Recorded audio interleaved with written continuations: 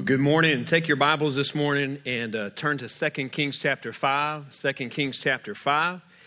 And I want to begin with three thank yous and an invite this morning. All right, three thank yous and an invite. Number one, thank you to everybody who helped us make Trunk or Treat happen last Sunday.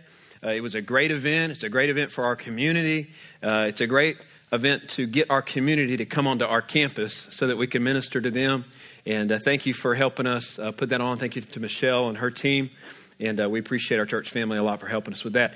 Number two, I want to say thank you for your generosity this year. If you've paid attention to our prayer guides that go out on Wednesdays and are part of our service for Wednesday nights, God has just continued to bless our church in just the area of generosity. And as I like to say, and as we say here, God continues to be faithful to us through the faithfulness of the members of this church. So thank you for your generosity. Thank you for your faithfulness. But I want to remind us that year's winding down, and just want to come alongside of us and say, hey, let's finish strong because the more that God blesses us here at the end of the year, the more ministry opportunities that we can plan for next year.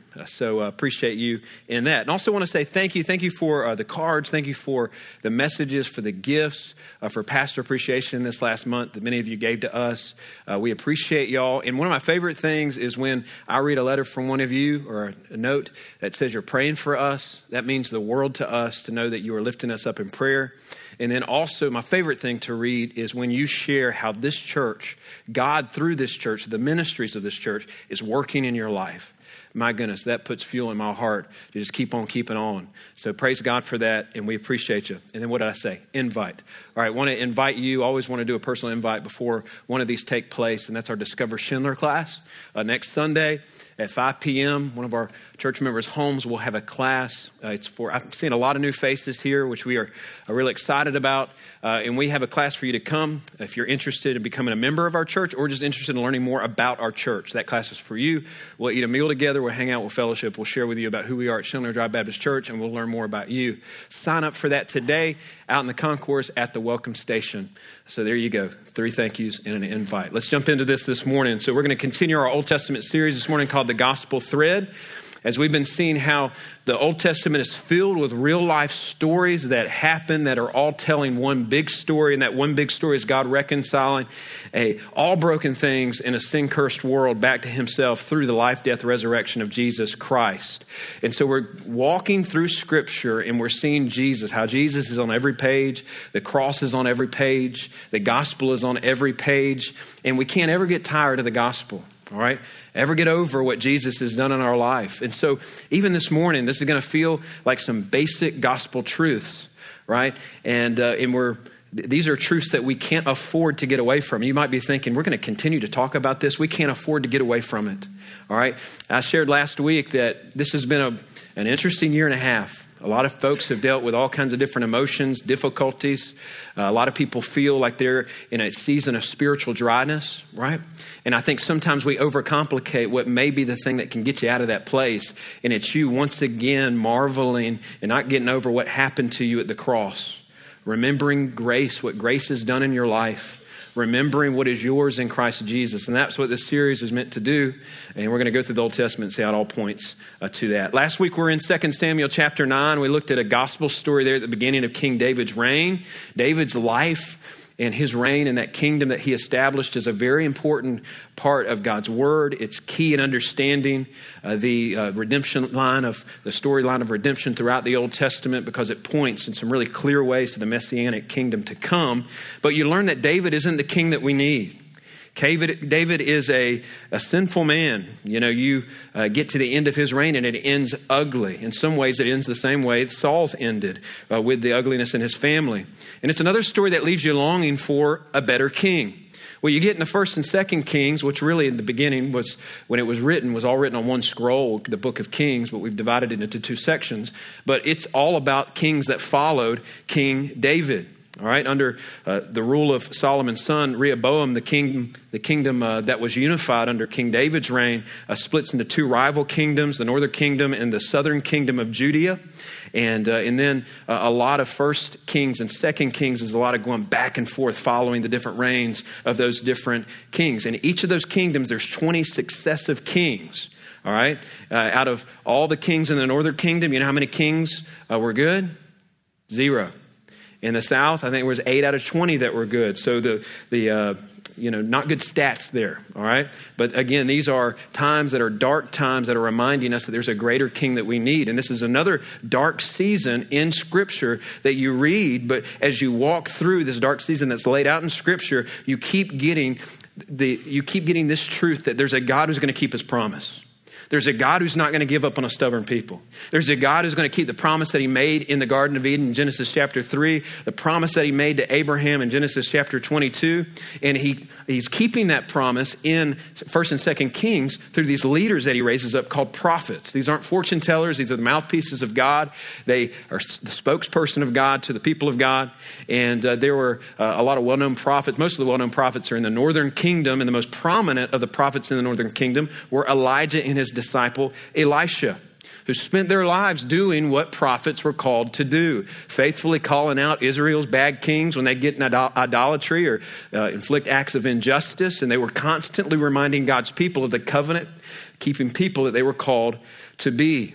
Ultimately, you see at the end of, I'll go ahead and tell you the end of 1st and 2nd Kings, you see that they ultimately are unsuccessful in turning Israel back from their apostasy, hence the Babylonian captivity that's going to happen at the end of 2nd Kings. But along the way through 1st and 2nd Kings, you get these glimmers of hope.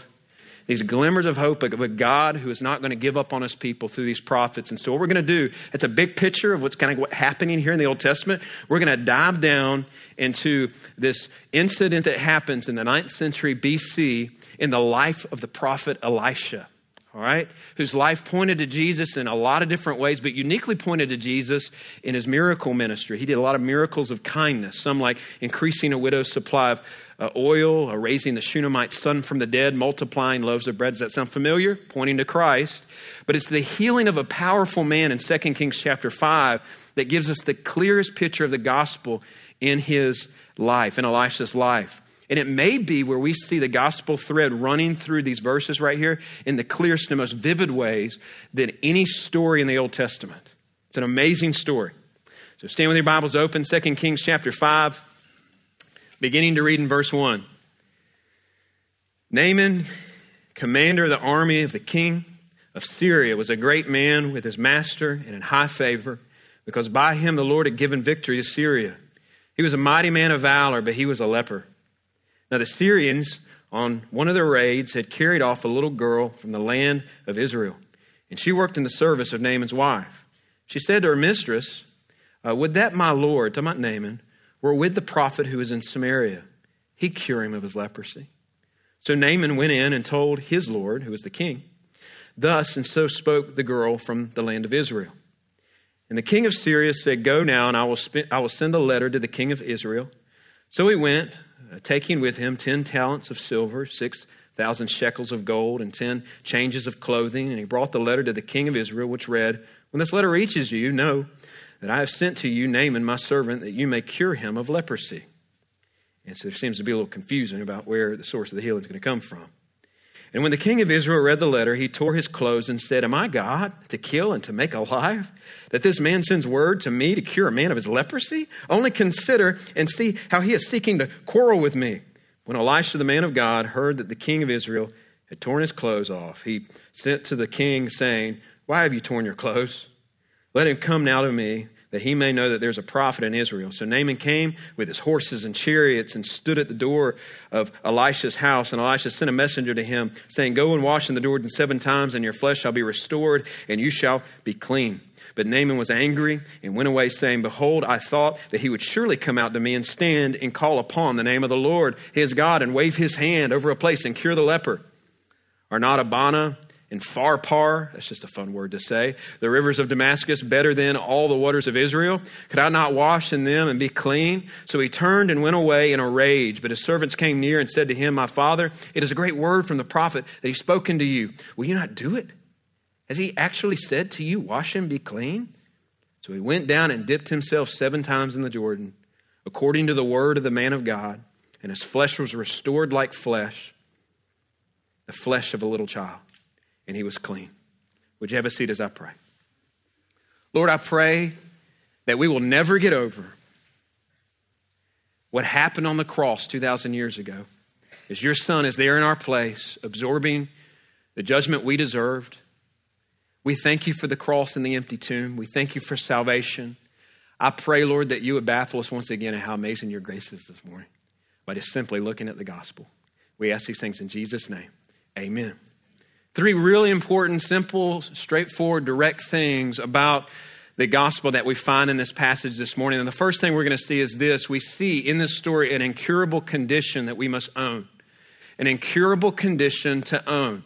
So we're introduced to a man named Naaman who he's living a good life. He's living in a nice place. Damascus at that time in the ancient world was a nice place to live. Beautiful scenery, rivers flowing out the top of the mountains of Lebanon, coming down and making the land fertile. It was a beautiful place, and it was a good place to call home. And what it makes a place like that a better place to live is when you know some people. And Naaman knew some people. He was well known, well liked, well connected, wealthy. He was a well-respected warrior. Top commander of the Syrian army, think VP of the nation, right? He's been surfing this wave of impressive military success. And I think it's important to note there that he's not aware that this military success is actually the providential hand of God at work. Anytime there's judgment falling on God's people, God's behind that. He's allowing those things to happen because the stubborn people of Israel aren't being obedient voluntarily. So he's allowing captivities to happen, allowing judgments to happen. And the Syrian commander, he's getting a lot of victory, and he doesn't know that necessarily that God's given that to him. So he's glorying in his own strength, in his own wisdom, in his own military achievement. But he looks like a guy who has it all, right? He's a guy who's living the good life on top of the world. Everything that anybody at that time living would say you needed to find happiness, right? And yet one day he takes off his armor and he sees a spot. And in that moment when he sees this spot, all the fame, all the power, all the achievement, all the victories, all the riches, all of that immediately doesn't matter anymore. Because this is the spot of death. And that last line in verse 1 breaks it down like this. It says, he was a great man in high favor, given victory, a mighty man of valor, but he was a leper. That's a giant exception clause right now there, right? That's a big conjunction. But Naaman was a leper. It overshadows everything else in his life. It was a death sentence. Leprosy then it's terminal. It's a contagious skin disease. Begins evidently with a white flaky spot on your skin, but it's pervasive. It spreads. You begin to develop boils all over your body. Raw flesh begins to be exposed in different places. Your nerve endings begin to deaden. Starts killing off your extremities. Literally, your fingers begin to fall off. Your toes begin to fall. Not a pretty picture, right? Not a pretty picture. Make you lose your appetite for lunch. There seems to be an obsession right now with this time of year with movies that depict like monstrous type creatures walking around, zombie creatures, walking around looking like something that I just described. This is a real life version of that, all right? Somebody who in real life people couldn't stomach to look at and would definitely run from. As if they were a monster, you were labeled an untouchable. You would by law have to shout unclean when you came within 30 feet of someone in Israel. You were shunned. You were put outside the city. When they saw you had the spot, and they put you outside the city where you lived in isolation for 10 or 15 years until you died. Being a leopard was leper, not a leopard, right? A leper, I did that in the first service too. Let's just get that right. Leper was a terrible experience. It was a terrible existence. And here's a man, think about it, who's reached the pinnacle of success. He's got the world by the tail. He has everything. Everybody thinks you need to be happy. People serving him. He's a celebrity. But you know how much any of that matters now that he knows that he's got the spot? Zero. And you know how much any of that is going to help him solve the biggest problem now in his life? Zero. And so why are we reading this? Why is this vivid picture laid before us of this man with leprosy? Well, it's much like last week's passage. It's here to show us something about ourselves. As we read this story, we don't jump to the conclusion that we're Elisha. We actually see that God's word goes to great length to make sure in narratives like this, we understand that we're people like Naaman. We need to realize that we're the leper. Leprosy throughout God's word is a metaphor used in Scripture to communicate and to illustrate and to be a picture of the terminal spiritual sickness all of us live with called sin that we're born with, right? That's a universal problem. And this story is important because this is a powerful man with this problem. This is a powerful man who is helpless and hopeless in a condition called leprosy, right? It's a powerfully sobering picture right here that shows us that everybody's got it. Everybody's got the disease. Everybody's infected by it. You can go into the slums of the most impoverished area, of the most impoverished third world nation, third world country in the world, or you can go into the mansions of Hollywood. And you can sit down with some of the most powerful people who have it all, have the fame. They can list out their accomplishments, and you can look at how much wealth they have and all that they've achieved. But no matter who you are, no matter how high on the ladder of success you have climbed, you got the spot. We all do. Romans 3:23, for all have sinned and fall short of the glory of God. That's difficult news for people to own. That is difficult news for people to admit about themselves. Getting somebody to admit that things are wrong, getting people to admit that things are broken, isn't that difficult, right? Getting people to admit that they struggle with things like fear, where they struggle with things like anxiety and regret and loneliness and anger and jealousy and discontentment and relation problems, all those things. It isn't hard to get people to admit that there's a brokenness in this world and there's a level of brokenness in their life. It's just getting people to stop and long enough to think about why we all wrestle with those things. That's the difficulty. Why do we experience anxiousness? Why do we experience fear? Why do we experience failed relationships and unhappiness? And the list could go on. Why? I mean, think about in our city. Shouldn't we be happy in a city that we live in? Let me just make my argument. I mean, like Damascus, we live in the Sunshine State. We live in Jacksonville. You can go find your spot on the beach if it's a nice day. There's enough beach to find a little spot where you can just be by yourself. You like being by yourself. You can go to the park. There's things that you can do just to spend your time leisurely and enjoy yourself. You can drive through the city. You can find places to work. There's a lot of people needing people to work right now, right? You can drive throughout town and see nice homes that people can live in. You can access good medical care. We're not going to argue about that right now, but compared to most of the rest of the world, we have great access to good medical care. We are blessed to live in one of the most technologically advanced societies ever. We don't stop enough and think about that. If you stopped this morning and thought about the fact that you carried in with you, most of you, a supercomputer called a smartphone, right? You get to live in the generation that is something that you get to enjoy, right? We live pretty convenient lives. We live in an advanced city. We enjoy the weather this weekend, is it not nice? Beautiful Florida fall weather. Hopefully it sticks around a little bit. But I went to college out of state, and it's funny, when people I lived in Florida my entire life. Many of you have too. When you talk to people outside of Florida, they're like, you live in Florida? You live that close to the beach? Wow. I mean, if I lived there, and you kind of get this sense in their tone, like, if I lived there, then I would like go up a few notches on the happiness meter. I would be a little more happy, right? And it's a nice place to live, right? You live in Jacksonville. I live in Jacksonville. Would you say that happiness is the song people are humming in rush hour traffic on Monday morning in Jacksonville? No. Why? Because no matter where you live, no matter how much money you have, no matter how advanced the technology is or convenient things are, no matter how nice the weather is there still not a contentment that people's souls are trying to find that they can't quite find? Is there not a value and a happiness that people are trying to chase through relationships, through possessions, through riches? Happiness that you want, but you just can't seem to chase down and get your hands around. Is there not a longing for something more within humanity that we know is in our own hearts? C.S. Lewis helps us understand why that is. Here's what he says is going on. He says, here's the problem. And think about this. He says, you, as a human being, are born into this world with a wandering, broken, searching soul that is continuously longing for a fragrance that you've never smelt, for a song that you have never heard, for a place that you have never visited. And he explains that longing comes from the reality that you weren't made for this world. You were made for a different place. You were made for a place called Eden, a place where you can enjoy and delight in an unbroken relationship with God, a place where you can experience pure joy, where you can experience pure acceptance and enjoyment in an unhindered fellowship with God. But it's a place you cannot go.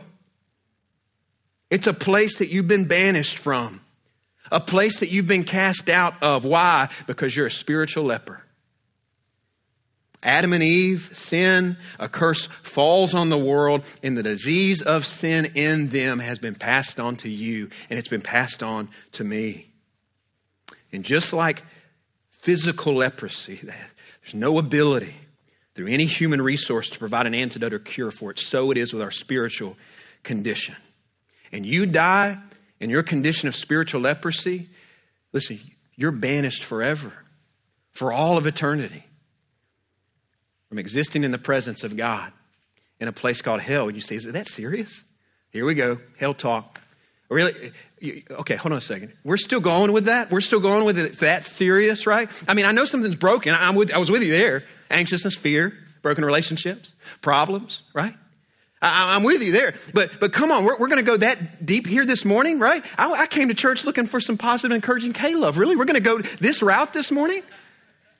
Listen, there is some positive, there is some encouraging gospel truth in this story. Listen, but you can't be gripped by how awesome that truth is until you're gripped by how indescribably bad the news is for you. And listen, God's word alone provides the proper diagnosis for the problem of brokenness within the human heart. It's worse than you think. It's worse than you think. I've shared this story with you before, but reruns are good sometimes, so I'm going to share it again. So Rebecca and I were on a ski trip several years ago, and there we are on the slopes. It was the last run of the day, and she hit a patch of ice and twisted her knee and fell down, and I could tell she was in a lot of pain. And I don't know, those little rangers in the red suits, those guys, they're like looking for an accident. It was like, 5 seconds, those guys are coming out of the trees everywhere. Do you need some help? Do you need some help? It was great. It was like almost too good, right? And we had seen some people it was a little small ski resort, so when you get brought down on that sled, the medic sled, everybody's watching. It's a spectacle. And I could tell she did not want to go down on that sled. And she said, I don't want to go. And I'm trying to reason. I'm like, maybe we, and the guys are like, it looks bad. And she grabs me by the collar and brings me in and goes, I'm not going down on that sled. This little side of her I hadn't seen come out before. It's like, yes, ma'am. I think I just fell in love with you all over again. It's a warrior coming out there. And I turned around and said, guys, she ain't going. Yeah, we're good. You guys go. And they skied away. And she got up in one leg, skied down the rest of that mountain. And we got her into the van. We get her down to Jacksonville. We get her back to a specialist. And long story short, they come in after doing an MRI. And they say, this is bad news. We thought it was bad. We didn't know it was this bad. They said she not only has completely torn her ACL, torn her meniscus, and broken her leg. It's like, and that woman skied down that thing without being in the sled. It's my woman. You know what we didn't do? We didn't argue with him. Hold on a second. Let's get out of here. No, because there was a tool there that was able to give us an idea of what was down beneath the surface that we couldn't see. And so it is with the Bible. So it is with the law of God. The Bible is the only spiritual MRI machine that can look down at our hearts and to see what's truly there and give us an explanation. You know what? It sees sin. And there's different ways that the Bible communicates in different pictures and different metaphors. And you know what this passage right here, this story is telling us? It's saying, hey, God's word is looking down into your soul and into your life. And it's not just like, hey, things are just a little broken and you can kind of fix yourself. You're a spiritual leper.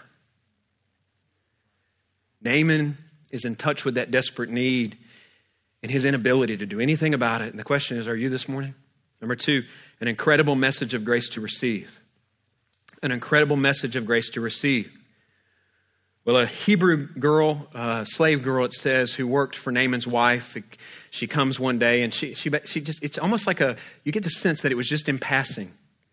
But she says, man, I wish he could get over to Elisha. Elisha could get him the help that he really, really needs. And so the wife shares this with Naaman, and Naaman goes to the king of Syria, and the king of Syria says, yeah, man, I'll help you. And, they're being kingly. They're going to handle everything, at the top tier of political power. So he's going to write the guy a letter. So you see some of that happening right here. But he begins to pack for this trip, and he gets this royal letter from Syria that's going to ask the king of Israel to help him out. He begins to load up his wagon with all of this treasure. And you get an idea from the passage that this is only a fraction of how much wealth that Naaman had access to.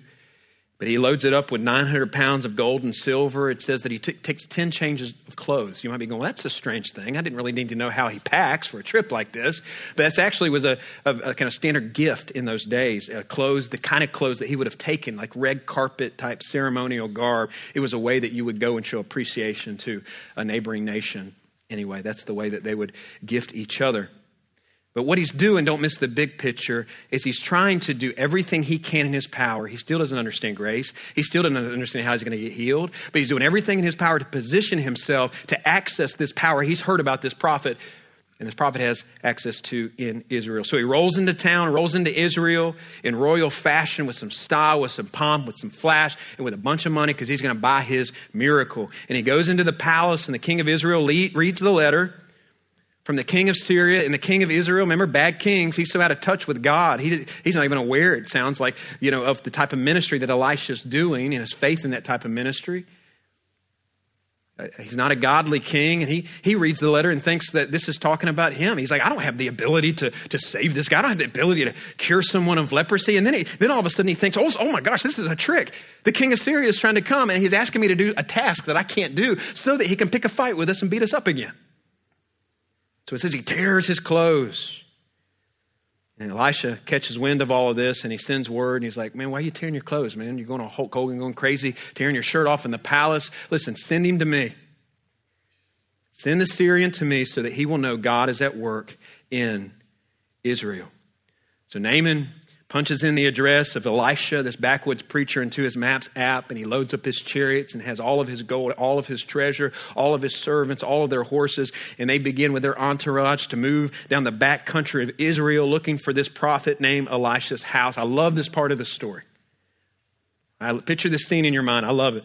Elisha's a backwoods preacher living out in the sticks, and here comes this big commander, this royal military commander, Naaman, coming to pay for his miracle, coming to use his power to find his healing. And he comes roaring down this dirt road looking for Elisha's house. So just imagine it like this. Have you ever been in town when the presidential motorcade comes through? Right? Even for the vice president, it's intimidating. It's powerful, right? It's a show of power.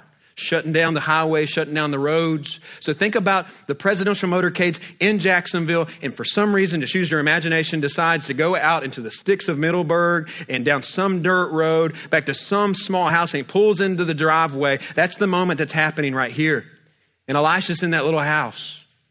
Maybe he's at the kitchen table, studying for a sermon coming up. Maybe he's at the kitchen table eating a sandwich. Maybe he's on the couch watching some Sports Center. We don't know. He didn't go out to meet these guys.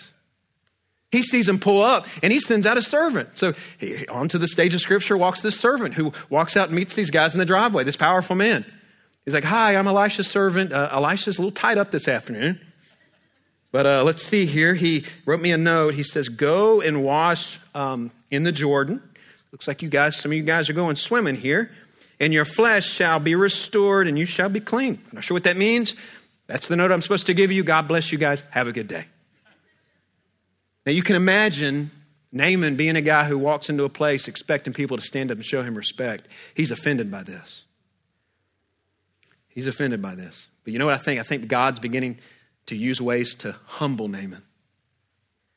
And if the way that Elisha didn't go out and greet him in the proper way doesn't offend or doesn't humble him, the nature of the message that's delivered to him will. See, it seems like Naaman's rolling into town with a preconceived idea of what his miracle is going to look like. Maybe he deserves some kind of big production, right?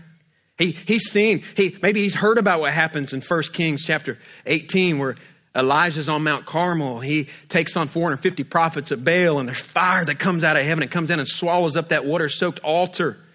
Maybe he's heard about some of these things, and he's wanting his version of that. Or at least give me a task. Give me something hard to do, a mountain to scale, and I'll come back. We have a ceremony, and you can come meet me and tell me that I did that I was supposed to do, and you can wave your hand, your magic prophet hand over my life and say some words, and bada bing, bada boom, I can be healed. You got to be kidding me, Naaman. You telling me I came all this way with all of this stuff for you to tell me to go down to that murky, dirty creek you call a river and take a bath? I could have gone to a few rivers around where I live in Damascus that are much better than your river. I could have saved a lot of time if that's what I'm supposed to do. And here's what's happening here. Listen, it's a simple message that just sounds too foolish for this guy to believe could be real and valid. It seems too narrow. It seems too foolish for him to receive. And so Naaman's like, you know what? That sounds too foolish. It sounds too narrow. That does not make sense in my mind. Peace out. I'm gone. And so he takes his chariots and he begins to go down the road. But some of his servants, it's funny how the servants, not the ones in political, but not the ones, the kings in the highest places of power, the servants in this story are the ones who seem to have their head screwed on right. And the servant chases him down the road and stops and explains, like, Naaman, take a deep breath. Remember, anger management, count backwards from 10. And explains that maybe simple's a good thing, Naaman. I mean, he didn't say do cartwheels across the desert, then scale a mountain and ride a lion and kill an alligator. He's giving you a simple, piece of instruction here. And you're so offended by what he's telling you to do, you're missing what he says that the prophet of God says will happen in your life if you do it. I mean, in other words, just drop your pride and do it. Just drop your pride and go down to the river. Just drop your pride and go. And Naaman makes a small decision. He looks at his servant. He makes a small decision that'll change his life forever. He turns the chariot around and he goes to the river. He turns the chariot around and he goes down the river and he steps in the water and he dips 1 time, 2 times, nothing. 3 times, 4 times, nothing. 5, 6, nothing. I wonder if he's wrestling with doubt in that moment as the leprosy's still there, but he goes down, he bends his knees in faith that 7th time and comes up, and it says he comes out of the water, not just leprosy free, if you notice, with new skin. And his life is forever changed. His life is forever changed. Why? Because he dropped his pride and received with humility a message that sounded to the rest of the world as if it was foolish. It sounded to the rest of the world too simple, and yet it was life-saving. So receiving the instructions from Elijah for Naaman, it took a large amount of humility. And listen, receiving our cure for spiritual leprosy takes a large amount of humility. First, you have to admit that you're a spiritual leper. And then you have to embrace a message that the majority of the world is going to look at, and as Paul says, is going to call foolishness. The cross is foolishness for those who are perishing. Admitting that you're a spiritual leper, and then accepting and embracing what a carpenter from Nazareth, a no-name town called Nazareth, did 2,000 years ago on a cross, accepting that as the only way for your terminally sin-sick soul to be healed. You know what our pride does when we hear that message? It rejects it. Our pride rejects that message. Our natural intellect heckles a claim like that. Our pride hates the idea and rejects the truth claim that it's absolutely impossible for me to make myself acceptable before a holy God. It rejects the truth claim that all the power and money and even religious deeds in the world is powerless to save a soul. But you're telling me, maybe you're here this morning, and you're like, you're telling me my only hope is to look to the cross and to put my faith in the finished work of Jesus Christ on the cross for healing and the forgiveness of my sins. It feels too simple. It feels too embarrassing. It feels too primitive. It feels too narrow. It feels too uncultured. It feels too unscientific. It can't be that simple. Okay, Naaman.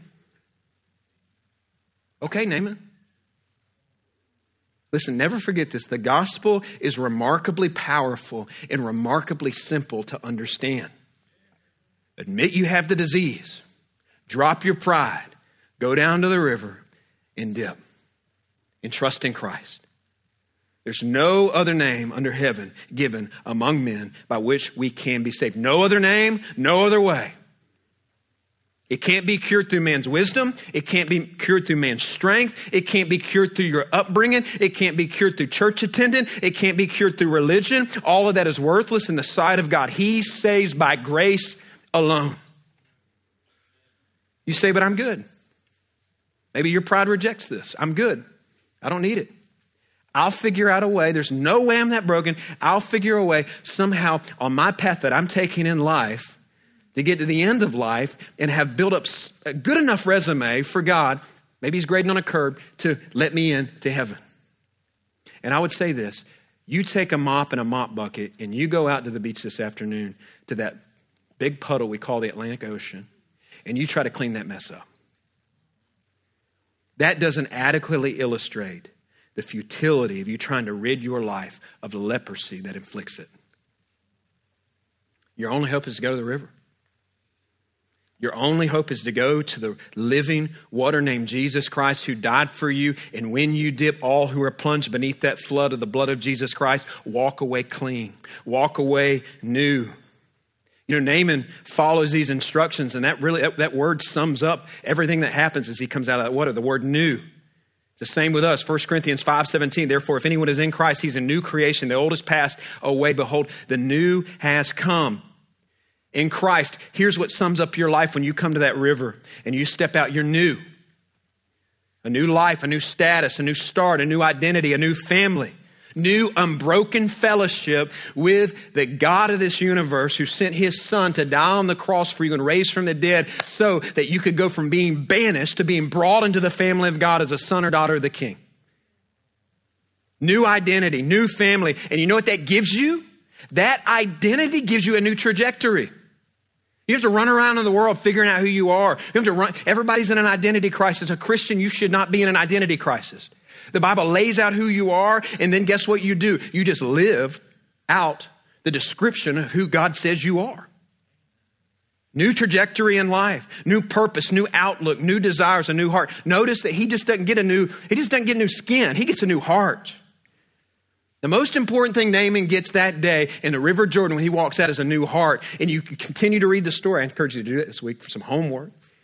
You continue to read that story and you see a man who has a transformed life. He didn't have it all together. It's quite comical to read because he's like a baby Christian. He can't seem to figure things out. And Elisha just ends up going, hey, go in peace. You know, you're good. He's kind of walking a little wobbly, but he's a heart that's beginning to be transformed by the gospel.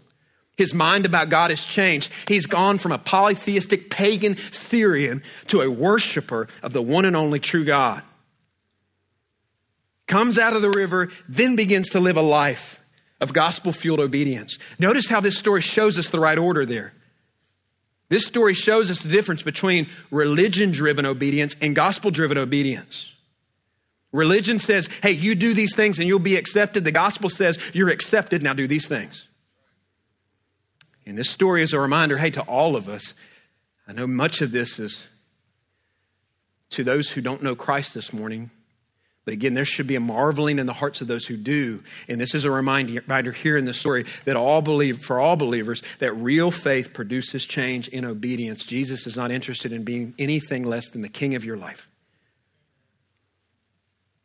He's brought you into that river. He saved your soul. He's washed away the leprosy. He's your Savior. Hey, but he's also intending to be your Lord. There's all kinds of changes that happen in the life of a believer. All kind of changes that happen in the life of Naaman. But one of the main changes that happen in our life, and it's this final point, it's going to be very quick, is this. And we learn it in this final point. It's this: an improbable messenger of God to imitate. We see an incurable condition to own. We see an incredible message of grace to receive. We see an improbable messenger of God to imitate. You're like, yeah, I see it. Elisha, he's a messenger of God, faithful man of God. Let's go home. Amen. Let's go eat. That's not who I'm going to focus on here. Have you stopped and thought about how Naaman experienced the power of God through the prophet Elisha? We know it's God at work here ultimately, but the means by which God uses to get this thing moving. And in the background, overlooked Hebrew slave girl, who's there as a result of a Syrian raid. Think about that. She's in the house of Naaman as a result of a Syrian raid, ripped away from her family, who, as far as we know, they could be dead. Probably has no plans to ever return back to her homeland. Her life stolen from her, probably 13 or 14 years old. Now she's a slave in the house of Naaman. Now, if she's a product of, or if this is the result of her getting there as a slave because of a Syrian raid, well, as the top commander of the Syrian, who was responsible for that raid? Naaman. You'd expect her to be bitter. You'd expect her to be upset. You expect her to be planning some revenge makes sense, right? We love movies about revenge. We love TV shows about revenge. We'd expect her to take the path of Inigo Montoya. You know about Inigo Montoya? Princess Bride, if you don't know, find out. His father is killed when he's very young, and he trains all of his life to be a master swordsman so that one day he can stand before the killer of his father and say, my name is Inigo Montoya. You killed my father, prepare to die. Terrible impression.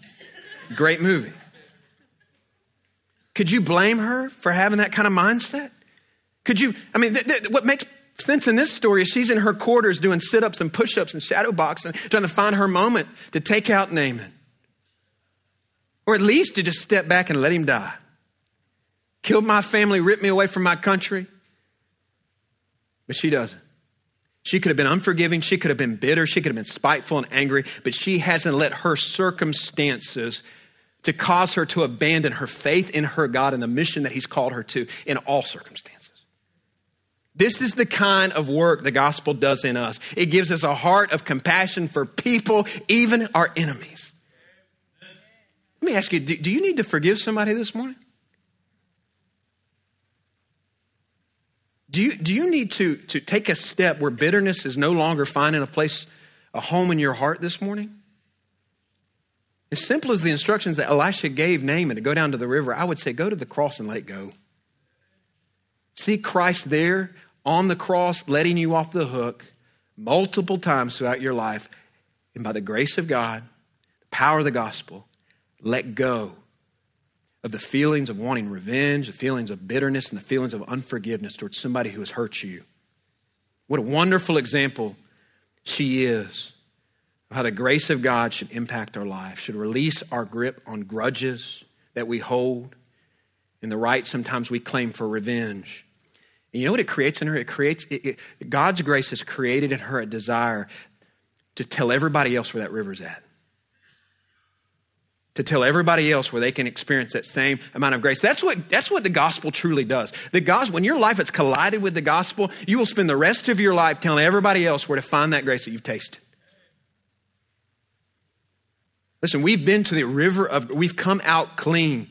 We've been covered by the blood of Jesus Christ. Now we go through the rest of our lives seeing anybody that we come in contact with, listen, as people who are spiritual lepers, who can't escape that disease, listen, but can't outrun the transformative grace of Jesus Christ. If they'll come to the river. And listen, notice this small character in this story, this lowly position as a slave girl. It seems like an insignificant little statement she makes. Don't underestimate the power of pointing people to that river in the smallest of ways. You never know how God will use it. She had no idea the impact that she'd have for eternity. One day you'd be able to meet this Hebrew slave girl.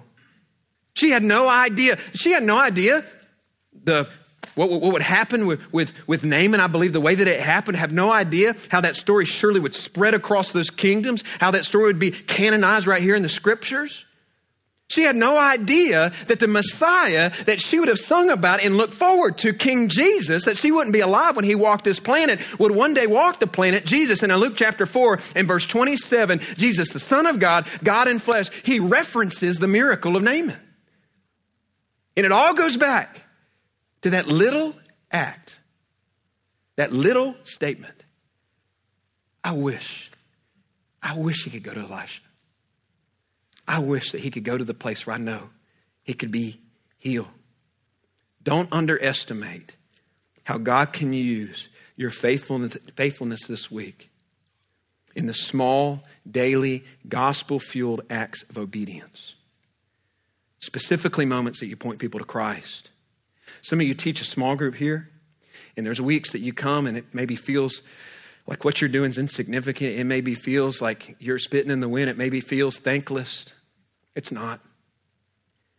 The story, remember this girl. Double down on being faithful. It matters.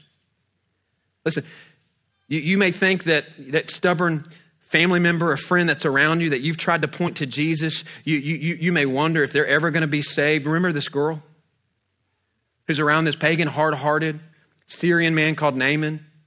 God placed her there to point him to the river. God's placed you in the life of that person to point them to Jesus. Don't underestimate the power of just even a small word of kindness, a small word of encouragement in the name of Jesus. Don't ever underestimate going to lunch today and talking to a waitress or a waiter, of leaving a tip that maybe that person didn't deserve and leaving a note in the name of Jesus and letting them know that Jesus loves them. Maybe that'll help them have a better day. No, don't underestimate the power of inviting somebody to church, of praying for a sick neighbor, of a smile in the name of Jesus, taking a neighbor food when they need food. And don't go ask them. Everybody says they don't need nothing when you ask them. Just go drop it off at the doorstep. They may not like it, but they'll remember you putting forth the effort to show them some love in the name of Jesus. Moms, days get busy. Being a mom can sometimes be thankless. Long days, difficult circumstances. You keep being faithful. You keep pointing those kids to Jesus Christ. Every seed that you plant matters. Remember this Hebrew girl. Dads, you remember, hey, past is the past. You move forward. You keep pointing your kids to Jesus. You keep pointing them to that river. You keep pointing them to gospel truth. Day in and day out. Those little acts matter. Students, when you go to school, what an incredible mission field. God's positioned you there in those classrooms, in that hallway for the purpose of pointing those other students to Jesus Christ. Every small little point you make to that river matters. How will you point people this week in the ordinary rhythms of your life to Jesus Christ? She simply opened her mouth. Hey, she simply opened her mouth in what seemed to be an unimportant moment. She's not on a stage. She's not behind a microphone. She just simply says, I wish I could go see Elisha. And look at how God used it. A lot of people will say things like, I wish God would use me in big ways. I wish God would, and that's an okay thing to say. I wish God would use my life in a great way. I wish when I get to the end of my life that somebody will stand up in the front of a service somewhere and just say, man, this person, they did great things for God. How many small things are you doing for God right now? Day in and day out. Faithful, small acts of obedience. Keep planting gospel seeds. You never know how God may be glorified through that. That's the legacy of this small, humble evangelist. Story of Naaman is a crystal clear picture of the gospel. Do you see your sin here? Do you see your sin here? Do you see your spiritual leper? Have you cried out to God for mercy at the foot of the cross and thrown the full weight of your faith on the finished work of Jesus Christ, believing he lived the life that you couldn't live and died the death that you deserved to die, and he rose from the dead, and he's the only way for salvation. He's the only way to find healing. He's the only way to have forgiveness. He's the only way to step back into a right relationship with God. You can this morning. If you have, are you finding ways like the faithful servant girl to tell people about Jesus? And as we continue through this series, may we never stop being baffled by the grace of God. May we never stop marveling at the gospel of Jesus Christ. And may we never stop telling people where they can find that life by pointing them to the river. Let's pray. Now, as you bow your head and close your eyes, stay tuned in because I want to address a few things specifically for our response time. Maybe you need to be saved this morning. I'm going to be real simple like Elijah. Come to the river. May feel simple, may feel foolish, may feel narrow. It's the only place where the ache of your heart, where the longings of your soul can be satisfied. I'll be down front. I'll be ready to receive you. If you just come and say, I'm ready to come to Jesus, I'd love to pray with you and talk to you. I want to say something very specific right here. Maybe you're here this morning with a great need. It could be sickness. It could be a relational problem. It could be an issue in your family with a child who's making bad decisions. It could be an addiction in your own life. Again, could be physical. I want you to know God cares about meeting that need. But I want to encourage you to think about something. What if that spot, whatever that is in your life? What if it's there to put you in tune with a deeper spot? Is that not what happens in the life of Naaman? His problem was not leprosy. His problem was his heart. He needs more than new skin. He needed a new heart. My goodness, could God be allowing these things to happen in your life to bring you to a point of your greatest need being met? And then once that need's met, then you circle back around to those needs. And he's a God who you can cast all your anxieties on him. So if that greatest need has been met and you're saved, you may be a person here with great needs this morning. Cast your anxieties on him. Come to him and lift your eyes to him. Ask him to meet those needs. He hears your prayers. Maybe you need to be baptized. Maybe you need to join the church. Hey, maybe you've been to the water, but you just kind of lost your way. In what ways are you living in a kingless way right now? Trying to buck God's authority. He's your Savior. Are you living like he's your Lord? I'll trust the Holy Spirit's working in your heart. You take the step of faith you need to take this morning. Hey, let's respond. Let's really respond this morning. Maybe it's to stand and sing. But maybe it's to come and get somebody to pray for you. Maybe it's to come and pray at this altar. You respond in the way the Holy Spirit's leading you.